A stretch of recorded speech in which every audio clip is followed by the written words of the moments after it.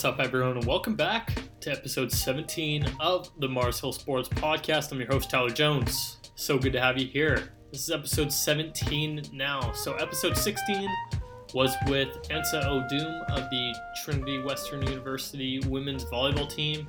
Super cool interview. We talked a little bit about her recovery from tearing her ACL in her first year to now being a starter for that number one ranked U Sports team.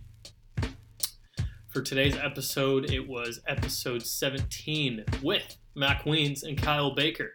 We talked a little bit of NFL, championship weekend review, as well as a little bit of preview for the Super Bowl coming up in 2 weeks. So make sure you check that out. Some good insight from the two. We also had Mack join us for today's Spartan wrap-up, which was solely focused on the TWU men's hockey team. Make sure you check that out. They lost their first two games of the season against SFU. So they are currently sitting at 12-2 right now, but make sure you check that out. For the This Week in Sports segment, last couple days here in the NBA, two really big storylines and quite sad to be honest. So we'll start with Chandler Parsons, the Atlanta Hawks forward. Parsons was involved in a severe and allegedly life-threatening car crash last week. In the crash, Parsons tore his labrum, suffered a herniated disc, and suffered significant trauma to his brain. By the sounds of it, this injury this car crash is going to possibly ruin his NBA career. And not only that, have some major impact on the rest of his life. So this is a really sad story. And Parsons, I've heard, is like an awesome guy and stuff. So the worst part about this all is the Hawks forward was actually hit by a drunk driver on the road in Atlanta after leaving practice. So super sad story coming out of Atlanta there.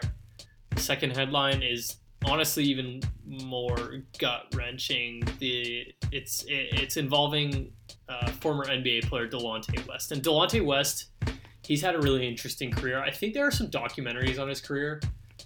You should definitely look into that if you are listening to this and you are unaware of the things Delonte West had done throughout his NBA career. He struggled with a variety of things, and yeah, anyways, today the video surfaced and West was being beat up on a street in Washington, D.C. The video is brutal. Like, he's getting absolutely beat. West is later shown in handcuffs, and it's obvious that he's having some major struggles in life right now. He looks and sounds like he's not okay. It looks very possible that he's homeless and a major drug addict. And he did, like, West, during his NBA career, had been involved in various altercations with teammates paired with substance and behavioral issues.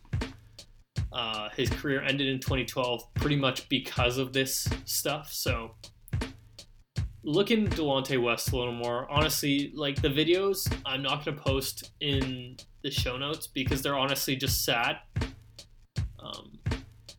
And I was quite surprised and caught off guard by this, seeing an NBA player be thrust into this level and just that being televised. It's on TMZ, everything now.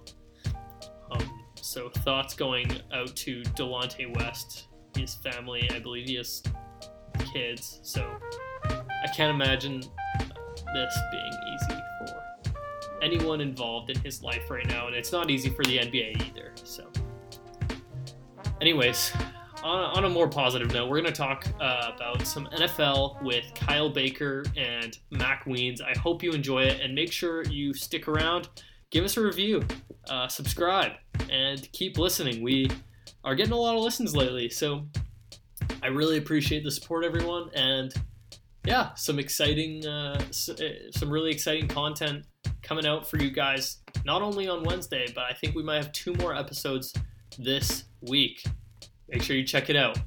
And we'll see you over there with Kyle and Mack. What's up, everyone? We're here, joined today by a new guest, none other than Mack Wiens. Mack, how we doing? Great, man. Great being on the podcast. Yeah. All right. Well, we're here to talk some NFL. We'll go to Mack later, but we also got the Mars Hill Sports Podcast most common guest, Kyle Baker, over the phone today. He's not in studio with us in our very glamorous Mars Hill office studio here. Kyle, what's up, man? Yeah, excited to be back on the show. Sorry I couldn't be in studio today, but over the phone's just as good, eh? So it's true. Excited. I think this is 4 weeks in a row that we've done it. So, yeah, we lost our episode streak though, because I think you were on a streak where you strung a couple episodes consecutively. Yeah. But we've had a bunch of different guests, bunch of different podcasts recorded lately. So. Yeah, I'll plug your own podcast on your podcast. The episodes have been so good lately. If I was going to lose my straight streak of podcasts, I'd want to lose it to some of those shows you've had so far. They've been awesome, so hopefully we can give a similar show. Thank you, much appreciated. And if you haven't checked it out already, make sure you check out episode 16 with Ansa O'Doom. We talked a little bit about her recovery from a major knee injury in her first year, and now she's a third year. Just got back on the court this season. She's killing it, starting for that number 1 ranked Spartans women's team, as well as episode 15 with Joel Waterman, who recently signed with the Montreal Impact of the MLS. So make sure you guys check those out. So without any further blabbering from me, we're going to get right into the Chiefs versus Titans game. So, Mack, we're going to throw it to you first. What'd you think? Honestly, probably definitely the most exciting game out of the two games yesterday. I was really curious, what Tennessee was going to bring. I got to say this first, though. The whole week, just through the media, people were just bashing the Titans like crazy, saying they don't deserve to be there, yada, yada, yada. But you know what? You got to give that team credit. They took down the New England Patriots. They took down the Baltimore Ravens, which I'm pretty sure a lot of people had winning the Super Bowl this year. So, seeing them come out right out of the gate, I knew there would be a good football game. But, after that second half, the Chiefs they're just a good team. Yeah. And they've, like you said earlier, too, when we were just chatting before this, was it's a team that knows how to come from behind. And they're just a well-matured team, I would say, too, just from past playoff experiences as well. So definitely not a surprise to see the Chiefs come out of it. Really excited. That city it'd be cool if they won it. But yeah, Patrick Mahomes, unbelievable. Yeah, for sure. I want to see if there's some sort of stat ratio. It's okay, so if you are down 24-0 to the Chiefs at this time in the game, it's still 0-0 game. It's there's got to be some weird analytic out there on that. I think my initial thoughts on that game was a lot of people, obviously watching the Chiefs play football is so exciting. Again, I'm going to say it, Golden State Warriors of the NFL and not the current Golden State Warriors. That is a painful team to watch, but I just think where I see this Chiefs team is they are so fun to watch, and it doesn't matter what the score is. The game is always going to be enjoyable, but this reminded me so much of the divisional matchup versus the Houston Texans, where we saw that the 24-0 lead turns into a 51-31 blowout in the Chiefs' favor. So it felt so much like the previous week, and it's it was the more exciting game, but I wouldn't say there was a super exciting game because I feel a lot of people expected this kind of they go down 10-0, and I'm in my head I'm oh, they're up a field goal, it just doesn't add up with this Chiefs team. Yeah, and even you go this game, even the last game, against Houston, you can just tell, like, this Kansas City team has a good team culture in that dressing room. And Yeah. You can tell that they have strong leadership. And, I mean, I'm sorry, but Andy Reid, head coach, the guy's a genius, right? Like, he is a good coach. And, like, I just think, like, seeing a team that goes down like that and then able to come back just shows, like, nothing can really get in their way. You know, nothing can discourage them. And, you know, that's definitely, I think if there's any, like, sports league in the world, like, football is about, like, everyone coming together and it's a good to have a good culture. That's where you're gonna find your success, right? Kyle, yeah, don't worry, we didn't forget about you. You forgot about me, guys. No, we didn't, I promise. But what do you think of this Chiefs? What do you make of this Chiefs Titans game? I would agree. It was the better of the two football games that we saw on Sunday. And, you know, I thought really the whole game kind of shifted on the 21-17 touchdown right before half there. Mahomes scrambles in, scores a 27-yard touchdown. Yeah. Broke about 4 tackles, felt like 3 players. Yeah, exactly. Had a hand on him and really should have been able to bring him down. And it just felt like the touchdown and then the punt and the touchdown all happening very quickly there for Kansas City to go from being down 17-7. And that's just how they play. Now, it is. And really, from that point on, it never felt like Tennessee had the same magic. You know, this Tennessee team had a great run, but they're not built to come from behind. And we knew that. You know, you look at the game that they played against Baltimore. They played a perfect game, and they never got themselves in a situation that got them out of what they were comfortable with. Yeah. And in this game, they quickly got out of what they were comfortable with. I really thought at the beginning of the third quarter when Kansas City got the ball and they were able to stop Kansas City after it was a 10-play drive for Kansas City right out of the half. They were able to get off the field and force a punt. Yeah. And then I think Tennessee picks up 1 first down and then has to punt it away. And then the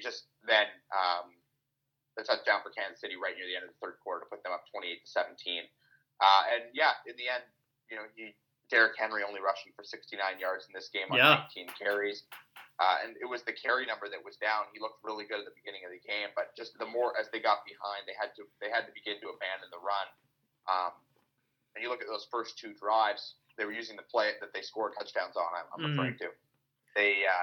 And the field goal to start the game, they were using the play action so well. They were really using a very balanced attack. And once that balanced attack was taken away from them, you really saw Kansas City start to pin the ears back and really get after the quarterback, and it just became too much for Tannehill to handle. Yeah, so quick question I want to ask both you guys. I'm going to throw it to Mack first here, but I think one thing we really saw, especially I thought more so in the Baltimore game than the New England game for the Titans, was this idea of like slowing down the game so much to the point of like, geez, like other team probably just felt like they never touched the ball kind of thing, right? So, right. Yeah. So what do you make of that? What would you say the recent like surge of this Kansas City run defense? Like their run defense had been pretty good in the weeks leading up to postseason here. Would you say that's a part of it? Because obviously run game slows down football a lot. But Mac, I'm going to throw it to you. What do you think? Yeah, I mean, absolutely. But honestly, I just think this was just a Kansas City strategy. Yeah. Okay, what happened in the Patriots game? What happened in the Ravens game? You know, what did Tennessee do against them to be successful? And by like stopping that rush game from Derrick Henry, it's a no-brainer. Like anybody like not even football could figure that out. Okay, what's your key piece here? Oh, Derrick Henry. We'll just take him out of the loop, right?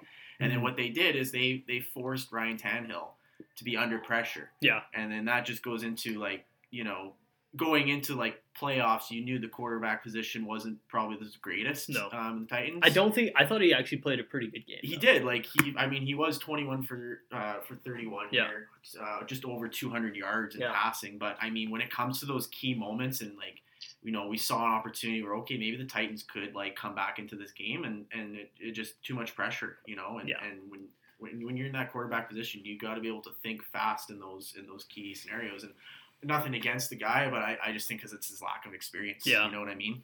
Yeah, for sure. Kyle, what do you think? Yeah, I think if I look at look at Tannehill and look at, like you mentioned about them not being able to kind of be able to use the run game to run as much clock in this game. I did think they did that fine in the first half. Yeah. I just thought right near the end of the first half it kind of switched, and you saw Kansas City get the 2 touchdowns in a row, and they really moved down the field and scored very quickly on the last touchdown right before the break. That touchdown, I think it was like a minute 40 was the length of that drive, which is just too quick if you're a team like Tennessee who's trying to control the clock. And I think too in the second half, I think when you move into the second half, I think the big thing about those long drives as well is it allows that Tennessee defense to rest. Yeah. And it allows that defense to be fully charged when they get back out on the field. And they came out and they played that great first series against Kansas City. It was really that first series in the third quarter. That could have ended the game right there. Kansas City goes down and punches it in to go up 28-17. It's probably over. But in the end, you end up giving them the ball right back off a punt after a quick drive for Tennessee. The defense never really gets a chance to rest, and they got to go right back out on the field. And from that point on, I didn't think the Kansas City defense, or the Tennessee defense rather, ever looked the same. I thought they just looked really tired. And once against a tired defense, you saw Mahomes start to pick them apart. So yeah. I think to me that was the big thing I took away too is, that those long drives were not only helping Tennessee run some clock and limit possessions, they were really allowing their defense to be playing at an optimal pace. And if you were ever going to need it, it's against a team like this that has the best weapons in the NFL. Possibly the best quarterback in the NFL, certainly the best arsenal of weapons, with a top 5 wide receiver in the NFL and arguably the best tight end. You just saw what happens when you're a tired defense playing against them. Yeah, for sure. So going off that arguably the best tight end idea, we saw in the NFC the San Francisco 49ers take a big win over in a game that I thought it was going to be a lot closer than this, and then like you see the 49ers jump up so early, and I'm like, man, like, is Aaron Rodgers just going to go down like this? Like, is this how the season ends? And a lot of names being thrown around. Most common name being thrown around about this Packers team, who went 13-3 on the season.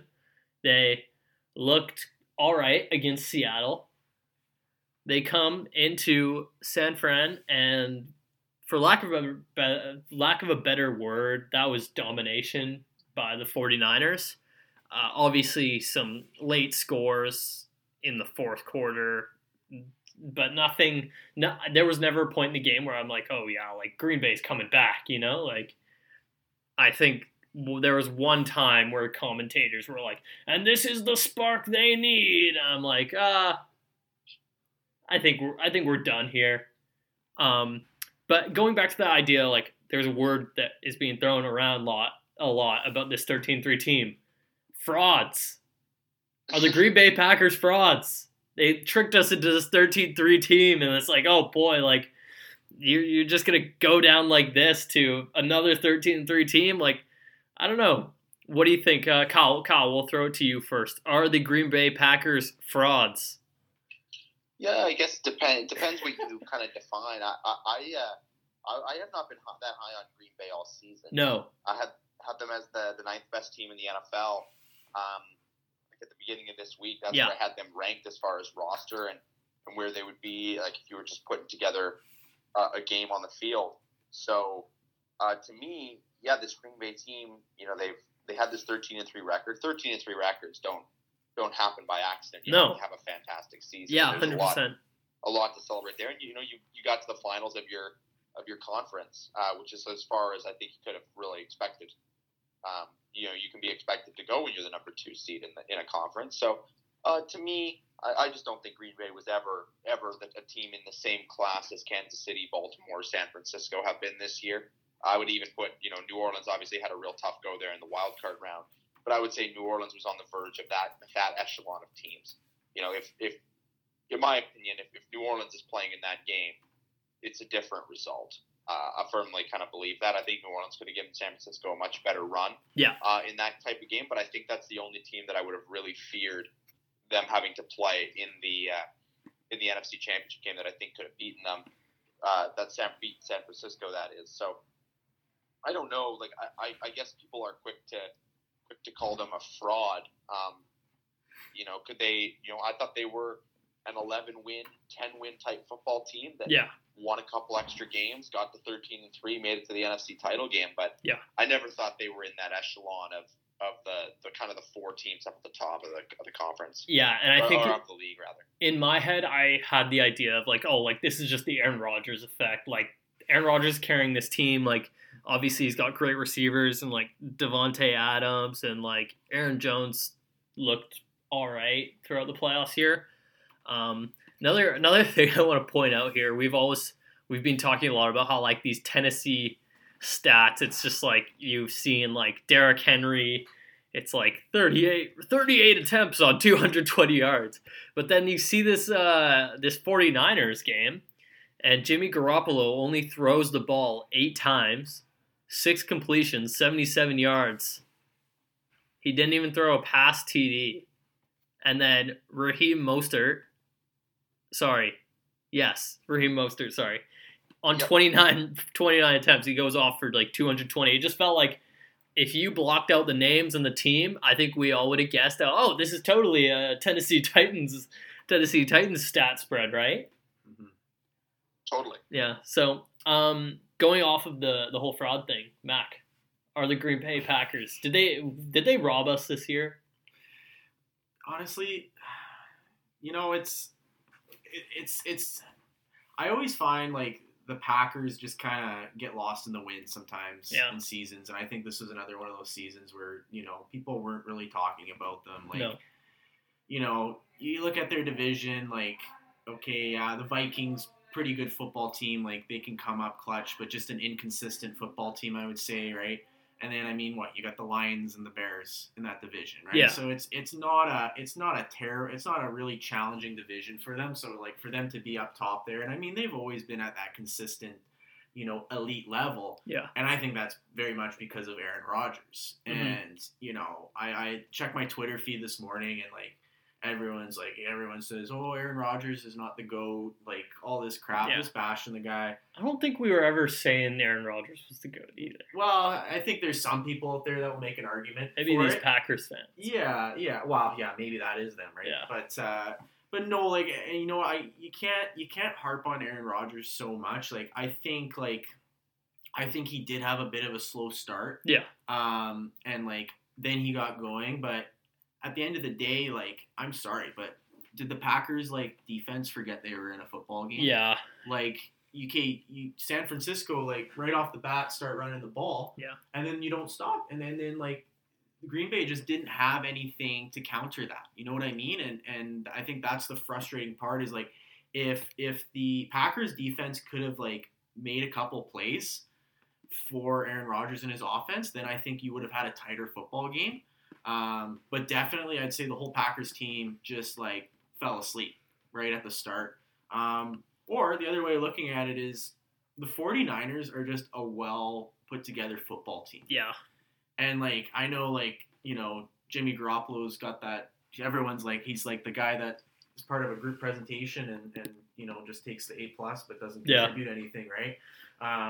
But if you had to put the ball in his hands more in that game, I think you still would have had a good outcome. Yeah, I would agree. I think a lot of the time too, we've argued, we've discussed over whether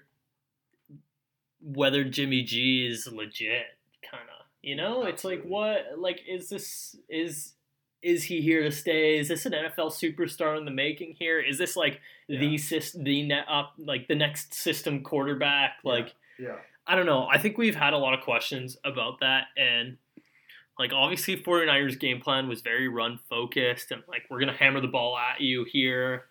But, yeah, I don't know. This game I expected to be a lot closer. I just thought Aaron Rodgers was going to – I thought he was going to pull something through. Because, Kyle, I remember we were talking about, like, if we were going to bet on this game, what would our, like, 2-game parlay look like? And I think we both said the same thing, and we were both like, okay, I'm taking Chiefs favorite spread, and then – the Packers spread on that underdog because both games were separated by 7.5 points. Mm-hmm. That was the line for those. So I expected this.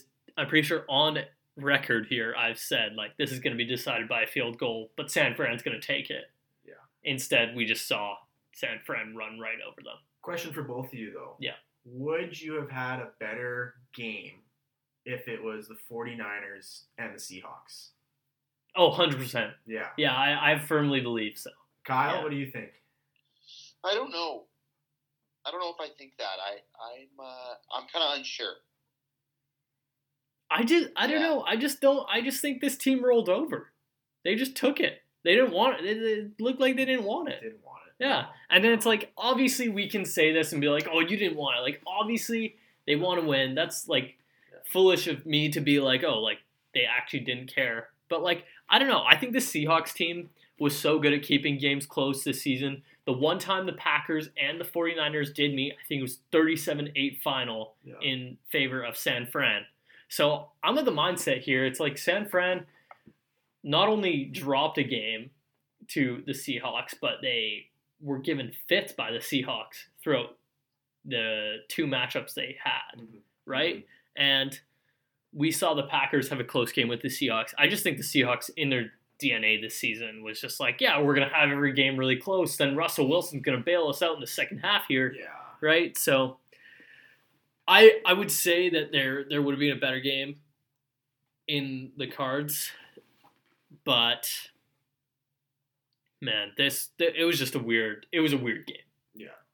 And like we always talk about how it's like, oh, one game's always a like Kyle, you've talked about how one game's going to be a blowout, one game's going to be really close, and I think most people expected this 49ers game to be the close one. Yeah. No, absolutely. I thought it'd be like a high-scoring game, back and forth, Garoppolo, Rodgers, going end-to-end passes for TDs, but really it was like, I mean, when it started, it was just a lot of punts, Kyle, in the first quarter there? Yeah, for sure. Yeah, I think for me, the battle in my head was going to be like, oh, like this San Fran defense is going to like be taking it to Aaron Rodgers, but Aaron Rodgers is going to be throwing haymakers right back. And we just didn't see that, especially in the first half. No. So... yeah. No, he was completely neutralized. I think they did a really good job of keeping the pocket very tight. Mm-hmm. I felt like he never had an opportunity to escape outside. And Rodgers is sneaky dangerous when he's able to use his legs. He's always been a little bit of an underrated athlete. Yeah. It just seemed like he was so contained and so neutralized by that defensive front. But it's a heck of a defensive front they've got. Down there in San Francisco, you've got the two former Oregon Ducks in Buckner and Armstead, who are both first rounders, and then you've got two top three selections in Bosa and Solomon Thomas, and Bosa was again an absolute beast in this game. So they've got a fantastic roster, and in the end, I think these two games gave us the best result we could ask for 2 weeks from now. Yeah, I would agree. I think this is going to be the most exciting matchup.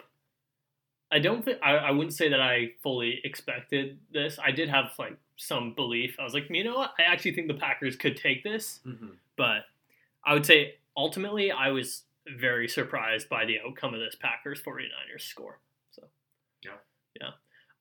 Before we move right on to Super Bowl, a little Super Bowl preview here. We will have another episode coming up at least sometime in between now and then to have our final thoughts on what that game's going to look like, but we're going to go with our weekly winners and losers. So, Kyle, we'll start with you. So, Mack, when we say the winners and losers thing, it is as broad as it is. It's like who won championship weekend. So, Kyle, we're going to go to you. And it can be anything, like a tweet. Yeah. So I get. Are we doing winners first? Yeah, let's go winners. Let's Perfect. Let's stay positive here. My winner of AFC NFC Championship weekend, tight ends. Yeah. I'm going with tight ends. I thought both Kittle and Kelsey probably secured themselves lucrative contracts for endorsements next year. With the way that they were out there, both are just unbelievably charismatic and I know Mack and I were talking about it. It seems like you got to be just a little bit weird and a little bit different to be a successful tight end in the NFL. Yeah. And both of them lived up to that. And I love both of them up on the stage accepting the trophies. I don't know if you guys have seen it, but Kelsey just kind of grabbed the mic and started singing. Yeah. Kittle ended up taking the trophy around the stadium. So I would say tight ends in general won the award. The Fisker from Tennessee also had an amazing grab. I know it was kind of in garbage time, but he made an amazing catch as well. Kid out of Harvard who's had really come onto the scene in these playoffs and had a fantastic playoffs. Yeah. And I don't think I thought Jimmy Graham, even for how tough that was for Green Bay, I thought he actually played all right. He was one of the few, I wouldn't say he's a bright spot, but a brighter spot. So yeah, he had 4 catches for 59 yards. 59, and then he almost had that touchdown, but I think he was just shy of the goal line. Yeah, so. Before Devontae Adams beat Sherman over the top for the 65-yard play. Yeah, I think Jimmy Graham was the leading receiver for this team. Yeah, but mostly leaning towards Kelsey and Kittle. Obviously. Both did so much for their brands, and they're both such fun, energetic players, and help their teams win huge games as well. So I would say the tight end position. Yeah, 100%. I like that. This is the first time we've heard a position be thrown out there. But Mac, who won championship weekend? I do agree with Kyle. Yeah. And even with the tight end position, one key aspect is just the blocking, of creating space for those running backs, which is where my winner is. Raheem Mostert. Yeah, Raheem Mostert. Yeah. Unbelievable performance from him, and I know there's jokes who's this guy, right? Yeah, but he had put together arguably the best running performance by a running back this playoffs, and that's that being said, in any sort of correlation with this playoffs being Derrick Henry being arguably one of the biggest storylines, that's crazy. Yeah. So, yeah, I like that. Yeah, and one thing I was going to say about Mostert is anybody who plays a lot of fantasy football, this was not a new name to them. Okay. He really burst onto the scene in Week 13 in the San Francisco game against Baltimore when they lost that game in the really bad weather. He kind of it was that game where he kind of took the reins as their starting running back, and he has been kind of a consistent threat passing and rushing since then. So I think a lot of I know for the broadcast they don't maybe lean into this, but for a lot of people who are playing in fantasy football and season-long leagues, late in the season, Mostert was a big part of a lot of teams trying to win championships. So, it's been a pretty wild 8 weeks for him. Yeah, for sure. And especially when you saw Coleman, go down in the game, that was unfortunate. I'm not sure what his status is and stuff, but you knew somebody was going to have to step up in that position. Either Mostert, and I thought they'd give Matt Brenda a few more reps, but obviously, because he was so dominant, I think they just were smart to keep it that way. But they have some pretty good depth in that running back position, I would say. Yeah. With the 49ers. Yeah, so Coleman, apparently there's a good chance he plays in the Super Bowl, but it is a bit of I think it's a dislocated shoulder. Yes. He hasn't been ruled out of the Super Bowl as of now, but it's still a dislocated shoulder. So we could see him sidelined. Don't be super surprised to see him sidelined. When the guy can't walk off the field, he's in a lot of pain. Yeah, so, yeah. Okay, so for my winner, I think this is a bit of a hot take here, but as much as it might throw you off at the start, I'm going to go with Ryan Tannehill just based off a bit of a storyline aspect here. So in this game, we saw Derrick Henry be neutralized to the extent that Derrick Henry can be neutralized, right? Ryan Tannehill goes out, throws 209 yards, 2 pass TDs, doesn't throw an interception. He did get sacked a couple times, runs the ball a little bit, but I just think at the end of the day, Ryan Tannehill's going to get a contract, and probably a pretty good one. he is such a feel-good story, like ending the season. And obviously, things didn't end up the way they did. But let's go back to that Mariota Tannehill switch by Mike Vrabel. Man, that is the turning point. I would say, arguably, for this Titans team. Obviously, it could be a couple other things. Like, hey, you never know. Maybe it is some motivational speech, but I'm on the train of Ryan Tannehill being the biggest propeller in pushing them towards this big comeback. And though the season didn't end in a Super Bowl appearance or possibly a victory, they went to an AFC Championship game as a 9-7 team. They squeezed in as a wild card. A lot to be proud of, not only for the Titans, but Ryan Tannehill, especially leaving on like something of a good note against this Chiefs team. For me, is just it's kind of a bittersweet ending for his season. So yeah, I think that's where I'm coming from there. Mac, we're gonna go to loser of the week here. So we'll start with you. Oh. You know what? I was really I gotta call out the Green Bay Packers defense. Yeah. I was really disappointed. It did not seem like they wanted to be there. No. And then you know what? And that goes right back into the coaching of Green Bay. Like their defensive coordinator, when things aren't working, you gotta change it up, right? And it just seemed like they were just in the same sort of mindset throughout that whole game, And San Francisco just kept going with the run game against them, right? And they just had no response. And like I said earlier, when we first started talking about this game, is like, Aaron Rodgers needed his D to make a play for him and come up with something, right? And they failed to deliver. So, it's disappointing, especially like you come this far into, playoffs and such, and you just don't see, it just didn't seem like I saw that effort from them. And maybe they are missing a lot of pieces on that defensive roster, but I would just say I thought I would expect more out of them there. Right, and I wouldn't say like that this, by any means, this 49ers team was like, they ranked 25th in average points scored per game at 19.4 throughout the regular season here.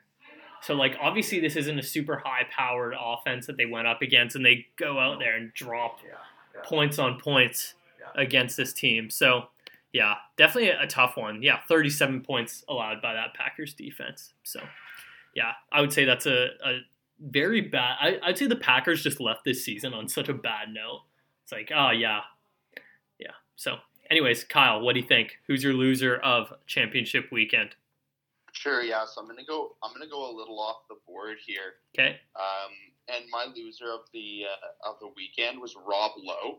Okay. The actor. Yeah. Who was shown in the crowd wearing a NFL branded hat. He looked like part Men in Black, part NFL referee. Part Roger Goodell's best friend. It was a really part official. Yeah. It was a really weird look. Again, you can look it up on Twitter, and Rob Lowe's been poking fun at himself all day on Twitter about it, and maybe if you could throw it in the show notes too for people. But that's my loser of the week. It was the kind of most hilarious thing I've ever seen. A guy at an NFL game wearing an NFL branded hat. Yeah. And just looking like he was being paid to be there. So, in all seriousness, no, I'll pick one more. But that was just kind of a fun one. Yeah. No, I dig it. Yeah, I did think it was the funniest thing, but people will have to look it up to get it. My other one was just going to be Matt LaFleur. Okay. The Green Bay Packers. Yeah. Obviously, Mack already took the team as a whole, but I was just disappointed. I feel like he has done a really good job this year. He was in a tough spot taking over, and having a quarterback that obviously demands to have a lot of control of the room. Yeah. And I thought it's worked really well so far, but I just felt like his team was really unprepared to play, and that's just disappointing. You have a full week to get your guys ready, and then you go into the locker room and you at halftime and you still can't come out and figure out how to stop the run and at least slow it down. If they had come out and then they start stuffing the run, and then Jimmy G starts picking them apart, throwing the ball down the field. Fair play. That happens. You're not going to be able to stop it.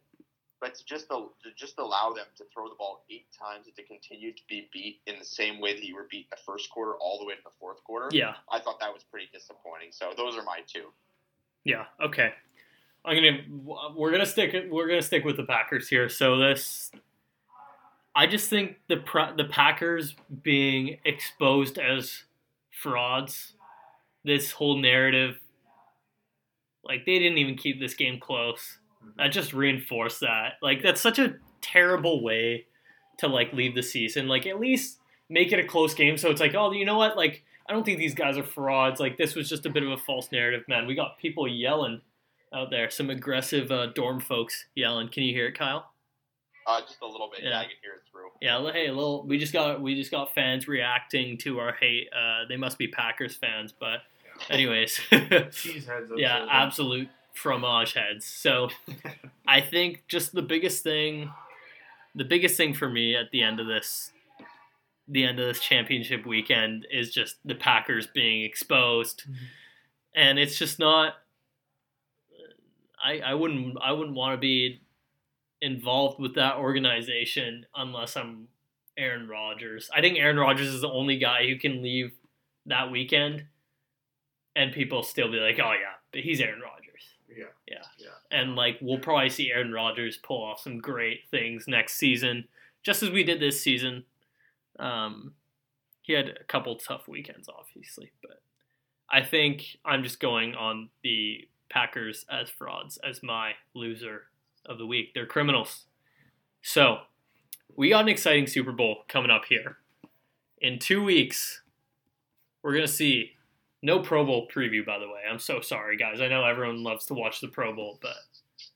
Hey, man. That's how I spend my day. Do you, yeah? No. I watch Pro Bowl highlights every day, man. I've never watched a Pro Bowl. I can't do All-Star games, but that's a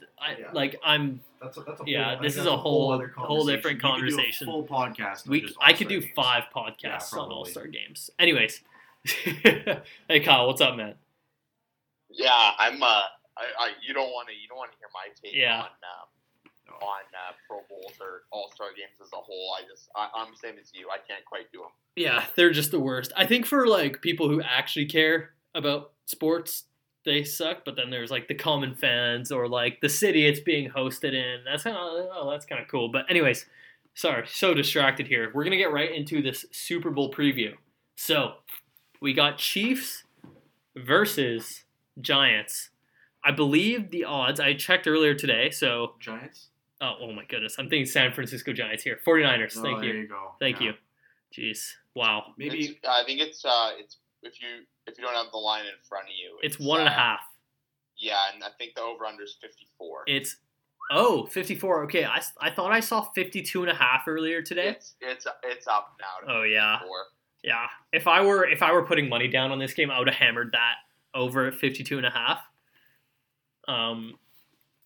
But I was surprised how low the game opened, to be honest. I thought it'd be Kansas City -3. Yeah. I thought it was a little bit reactionary to what San Francisco did in that evening game. And I expect this line to continue to move towards Kansas City. Yeah, I would agree. I think a lot of people were surprised about Kansas City being the favorite as a whole. Kyle, do you want to speak on that a little? Yeah, I think Kansas City's 3 points better. I said it on the podcast last week. And I was pretty surprised, honestly, when I was the only one that thought Kansas City was the best team left. I thought, was I the only one? Yeah, I think you were the only one. I think I said 49ers as well. Yeah, Kansas City has 3 points better than San Francisco coming into the week, and I didn't really feel a need to change that. Just because, like I said, if they would have come out the second half and the running game would have been completely taken away from them, and Jimmy would have carved them up, throwing the ball to Sanders and to Deebo Samuel and to George Kittle, I would have thought, okay, this team's truly shown to me that they're kind of unstoppable in the same way that Kansas City is. But by no fault of their own, because you're not going to go away from the run game when it's working. They didn't have to do that, so I saw no real need to make an adjustment. So I expected it to be Kansas City -3. Yeah. In the end, it opens -1, and not a bad thing to have a Super Bowl that's basically pickup. It's pretty sweet. Yeah, I think this will be a really exciting game, seeing like the NFL's most potent offense go up against arguably the best defense in the league. So, yeah, Mac, what do you think? I think it's going to come down to a team that makes the most mistakes. Yeah. I think that's where you got two very excellent teams. You got two very smart coaches that are going to come up with a unique game plan. I hope. I think. I'm really hoping that you're going to see a couple little old trick plays and stuff come out of the book in this game, because I think it's going to have to be, a game of chess in that sense. You know, you definitely are going to have to outsmart the other team. And like I said, if a team makes a mistake and that other team's able to capitalize on that mistake, that's where it's going to come down to. But I'm super excited. I do sometimes try not to get my hopes too far up because I set this high standards for these kind of games, and then they end up being really disappointing. But I think you got two really good quarterbacks that have something to prove in different ways, and just young, energized teams with it's going to be good. I'm really excited, and I'm probably the least excited for the halftime show with Jennifer Lopez and Shakira. Not the biggest fan, but you know what? Let's hope the football makes up for that, right? Yeah. I'm still reeling over bring back Bruno Mars, man. Yeah. That was the best. Absolutely. Yeah. Or Justin Timberlake. That was Timberlake was good too. JT, man. Yeah, JT. Right. Two-time Super Bowl champ Jimmy Garoppolo. I love that. That's actually real. I think it's hilarious. This is the guy's third Super Bowl, technically. Obviously, just for the first time he'll play an integral role in that. But for me, it's just hilarious. And you know what? And going off of that too is do you see? I know he never played; he was on the bench. Yeah. But this guy came from, a dynasty. The dynasty. You're a Pats fan too. Big Pats fan. So, I might be biased, but I think a lot of people would agree. The experience he probably got from that locker room, wins and losses in a Super Bowl. Yeah. He's going to take all that into this team right here. You know what I mean? And I think maybe that's one thing Patrick Mahomes might be lacking a bit is that experience in a Super Bowl, right? But you know what? I think Patrick Mahomes has a lot to prove too, because he's been knocked down a few times as well. So, it's going to be interesting. I think it can go either way. No question. Yeah, I think Pat Mahomes learned a lot from his loss to the Pats in the AFC Championship game last year. He's played in a lot of big games in his young career as well. I don't really know who's going to win this game. I'm obviously leaning towards, as most people are right now, towards the Chiefs. I just don't know I think for me, the 49ers defense is really what's going to be the game breaker. Can this 49ers defense contain, or at least try to contain, Pat Mahomes and the Golden State Warriors of the NFL? Mm-hmm. Kyle, what do you think? Yeah, I think it's going to be interesting. I think their defense has a really good chance to do it. I do think the game is a toss-up. I do lean towards Kansas City. I think they're just a little bit better, and I think that the quarterback play is just a little bit of a higher level. Yeah. Well, but in the end, who really knows? You got two really evenly matched up teams as far as skill. Yeah, I would agree. And I think that's all you can ask for. Yeah, for sure. So I want to hear your predicted score, Kyle. Let's hear it. My score. Let's hear a score prediction. Okay. Yeah. I'm coming to you next, sure. Max. So you got to think this through. I'll take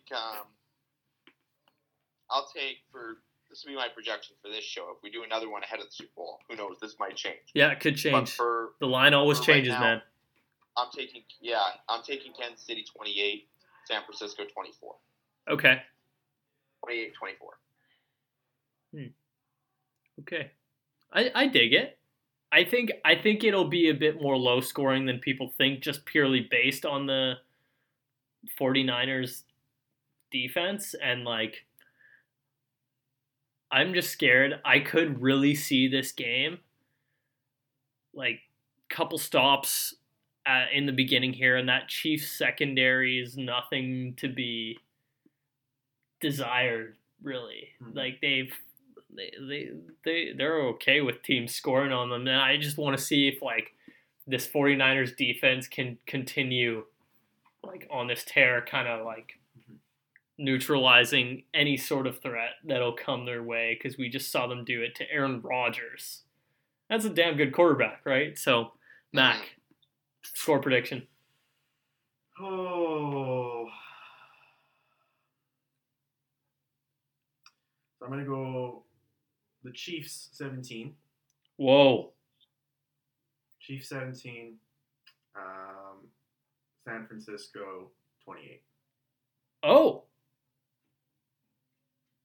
Let's just let that sink in for a second. I'm going to really just throw a curveball. Yeah, I respect it. Both of you here. No. Just to keep it interesting. Yeah, no, I dig it. You know what I mean? I was thinking, like, I might go off the board and pick San Fran here. I like San Fran. I just think... I'm a big Jimmy G fan. So you do like Jimmy G. Jimmy He's G. your boy in a sense. He is. Yeah. He is. But, again, like you said, what is the San Fran D going to do? Yeah. You know what I mean? Are they going to frustrate the heck out of Mahomes and not give him anything, right? And I think that's and like it goes back to any saying, defense wins championships. Right? And you're gonna take that. But yeah, I respect Kyle's more of a closer game prediction, but I think through like historical games and stuff, I think you're going to see a huge lopsided game. Okay, I dig it. I think this is my take on. I think the game is going to look like this. I think the first half, it's going to be pretty boring football, and that's kind of rare for like a Chiefs game. But I think the 49ers defense is going to come out with a lot of focus and a lot of energy, and it's going to be somewhere between like 10, let's say 7-14 nothing. Yeah. At the start of the game here. Yeah, I can see that. I think it's going to end San Fran 24, and I'm going to go Chiefs 21. Wow, okay. Or 22. 21 or 22. So, I think they're going to try toss it a 2-point at some point. Try get some more energy, but I don't know. I think it's going to be really close. I think the second half's going to be big Kansas City. Yeah. But I think this 49ers team is just going to be able to cling on to the lead that they cement. So, yeah. That'll be good. We got to remember, like, the teams that Kansas City did play are the Houston Texans, who I don't think anyone was scared of the Texans as a threat moving forward. And then you toss on the Titans, America's favorite team, no more. Yeah. And boom. Yeah. No. Now there's a new America's favorite team, and I would say that's the Kansas City Chiefs. Yeah. So, would you agree with that, Kyle? America's favorite team right now is the Chiefs. Yeah, I think so. Yeah. I think so. I think that's fair. Yeah. Not the Dallas Cowboys? Not the Dallas Cowboys, man. Oh man. Yeah. Good thing we got Jordan Max Brown in here. Yeah. He'd be really upset. Yeah, true. To finish us off here, I didn't ask for any prep here, but Mac, we did mention that you're a Pats fan. Yes. There's the biggest offseason storyline is coming from New England right now. Yeah, absolutely, yeah. If you haven't read Mars Hill issue number 6, myself and Nathan Ray wrote down our opinions on what's going to happen with this whole Tom Brady situation. So I want to hear it from a Pats fan, because I haven't talked to many Patriots fans about this. So, yeah, I think the least likely thing is him going to another organization. I think so. From a Patriots fan standpoint, I think we would be very much hurt if we saw Tom Brady in another uniform. Yeah, and I think it would really. I gotta say, I think it would almost ruin a little bit of the legacy to see a guy, basically the foundation between like him, and Belichick. Robert Kraft, and Belichick. This foundation where he's literally like a walking god over in Boston, right? Right. And to see him like throw on a uniform of like the Las Vegas Raiders or something, or Chargers I uniform, mean? The Charger, like it just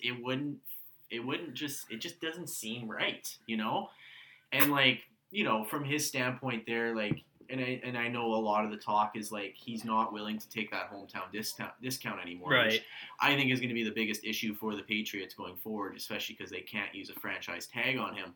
But to me, it just doesn't make sense for him to go to another team where he has to basically go in fresh, doesn't totally know the dynamics of that organization, brand new team, brand new coaching. Like, it just, I don't know. He's got it so good in New England, but I think that's, and with this whole Josh McDaniels thing going on too, like it's looking like Josh McDaniels is going to stay in New England, probably as offensive coordinator. But again, we still don't know what Bill Belichick's plans are going forward here.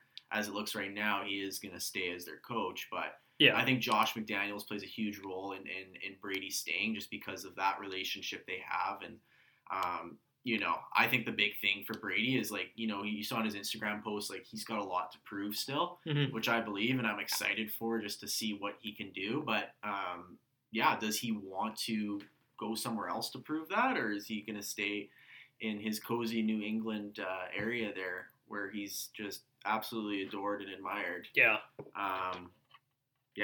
It's gonna, like, but like I said, like, if he leaves, it's gonna be heartbreaking. Like, I'm gonna need, like, therapy or something if he left. Honestly, like, wow. It would be tough. It would be really hard to see him go and play for another team. All right.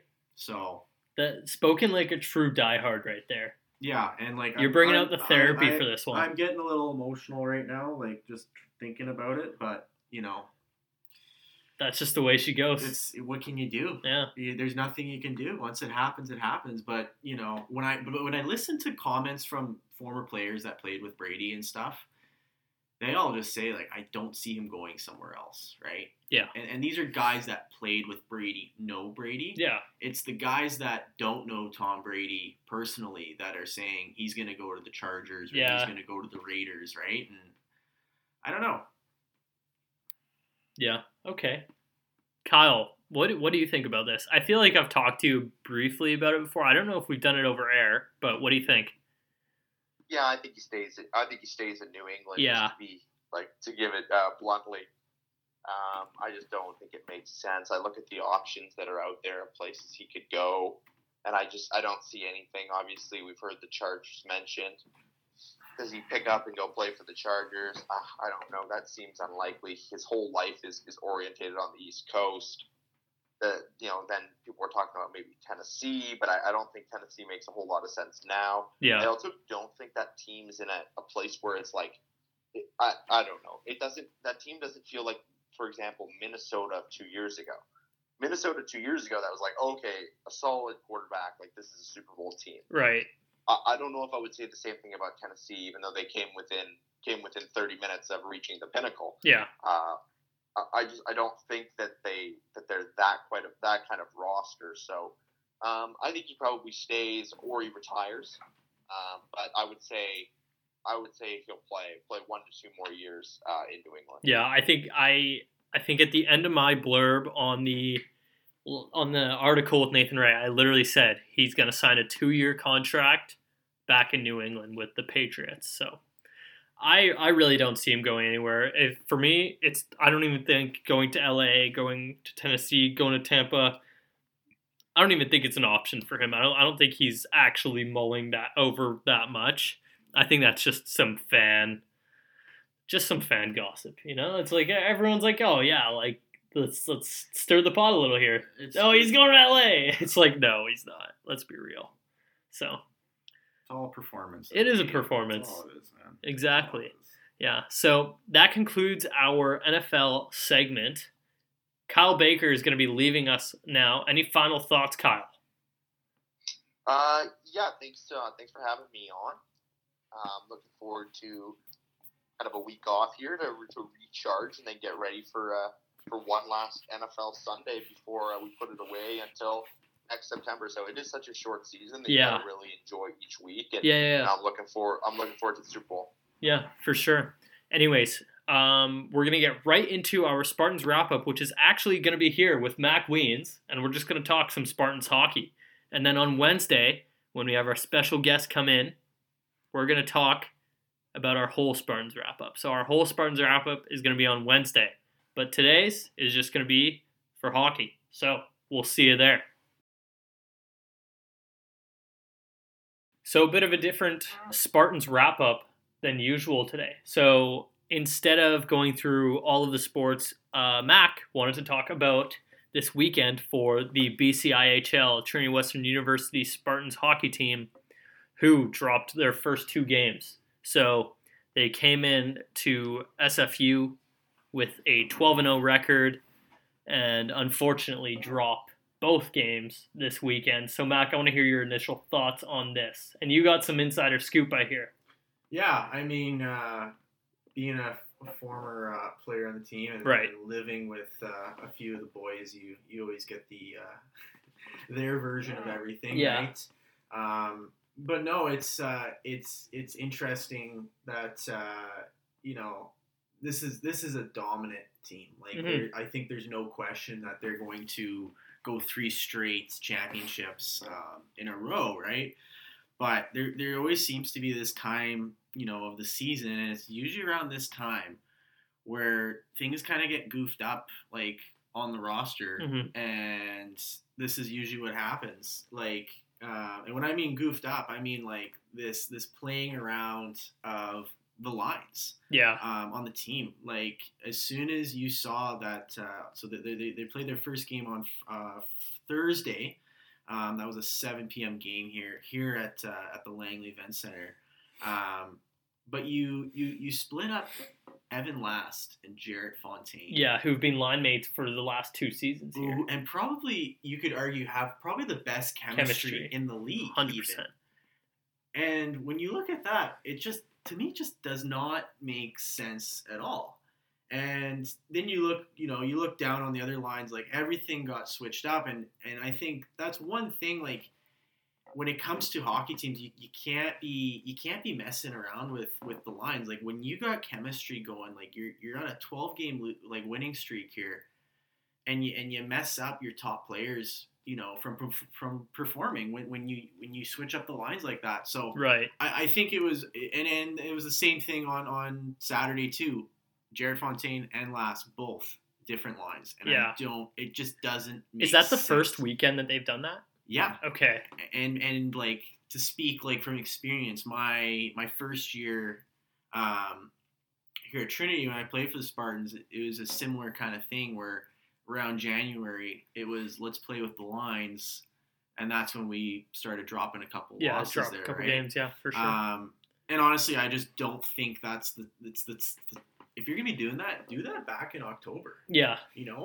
This is this time of year, like.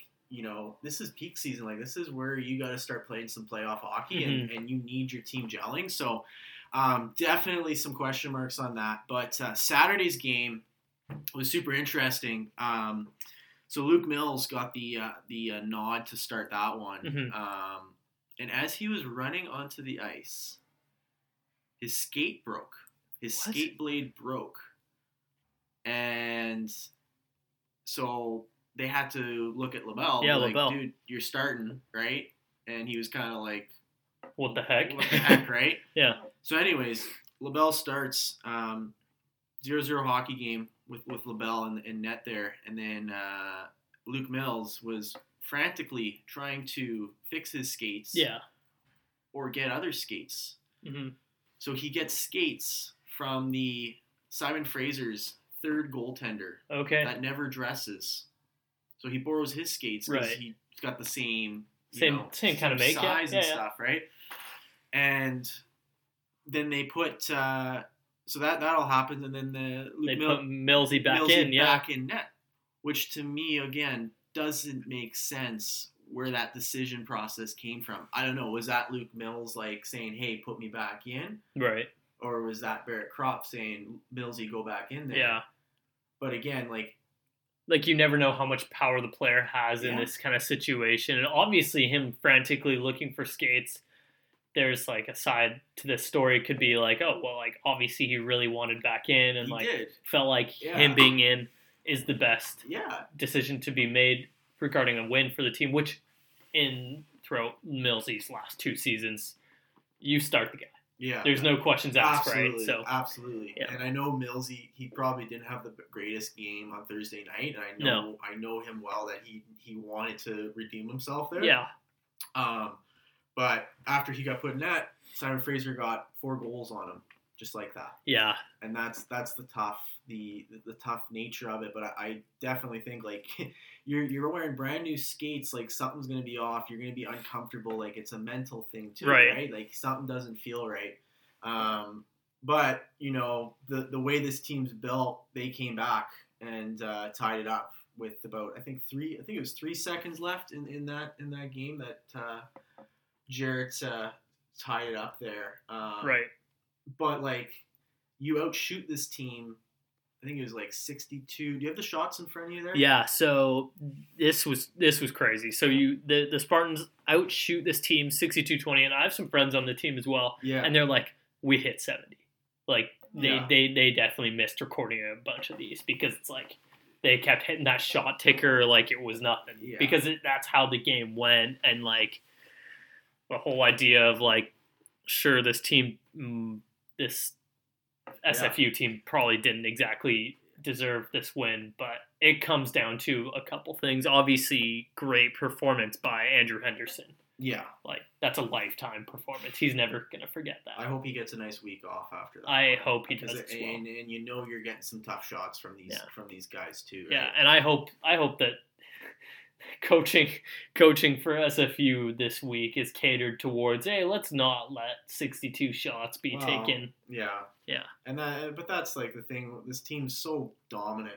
You know, it's built as a dominant team. Like, obviously, they're making the jump to U Sport next year, which is going to be really, really exciting. Like, and tough as well. Like, I don't think. They got a long ways to go. There's a lot of work that needs to happen. But I think, like, when you look at this season as a whole, you know, they need to move up. Like, a lot of these guys need the challenge, and I think it'll be interesting. I think you're going to see a lot more excitement on campus with this team moving to U Sport level. 100%, which I'm really hoping for because this team deserves some real recognition. Absolutely. And I think just the pedigree of being in U Sports, it's got to be at least something to bring out some more people. Not even just Spartans students, but like commoners around Langley, because UBC games, I think those get like relatively busy, and that's just not even like students. Yeah, it's a mix of everyone. And being like, I mean, you look at the Vancouver Giants, like, you know, they get good crowds in Atlanta events. I work for the team. Yeah, absolutely, yeah. You know that, right? Yeah. But like, you know, the demographic is like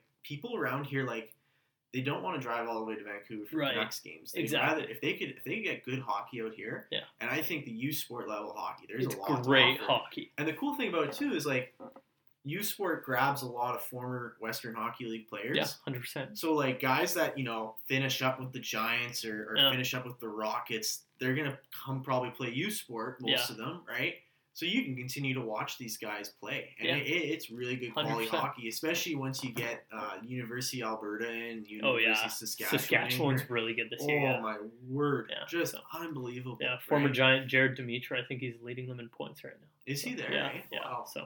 Yeah, no, it's gonna be really good. I'm really excited, and you know, it's especially I think just to see kind of history in the making, right? Like, you know, a few years ago it was like the first championship for the hockey team. You know, bringing that to Trinity, and then to make that jump to U Sport, like for me, and I know you too, like being here at Trinity, like. It's going to be a cool memory to look back on. It was like, hey, I was there when this happened for the 100%. Hockey team, right? So I would say this team.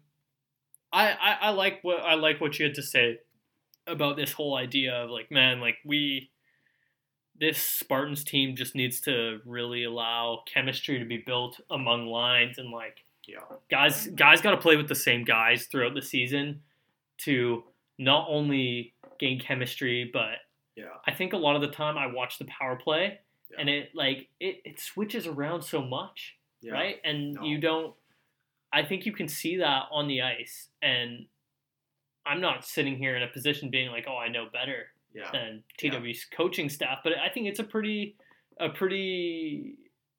common thing to be able to allow players to gain some sort of trust with each other and like not only that, but I think it also allows grace on when mistakes are made. It's like you see the best and the worst of your line mates, and that's not only a good thing for gaining understanding of how you play on the ice, but even just camaraderie off the ice. Yeah, no. So this is a tight knit group too, like off the ice. Like 100%. They're all buddies. Oh yeah, it's a fun group of guys too. Like, you know, they're hilarious. Like that, I love those boys so much, right? And, right.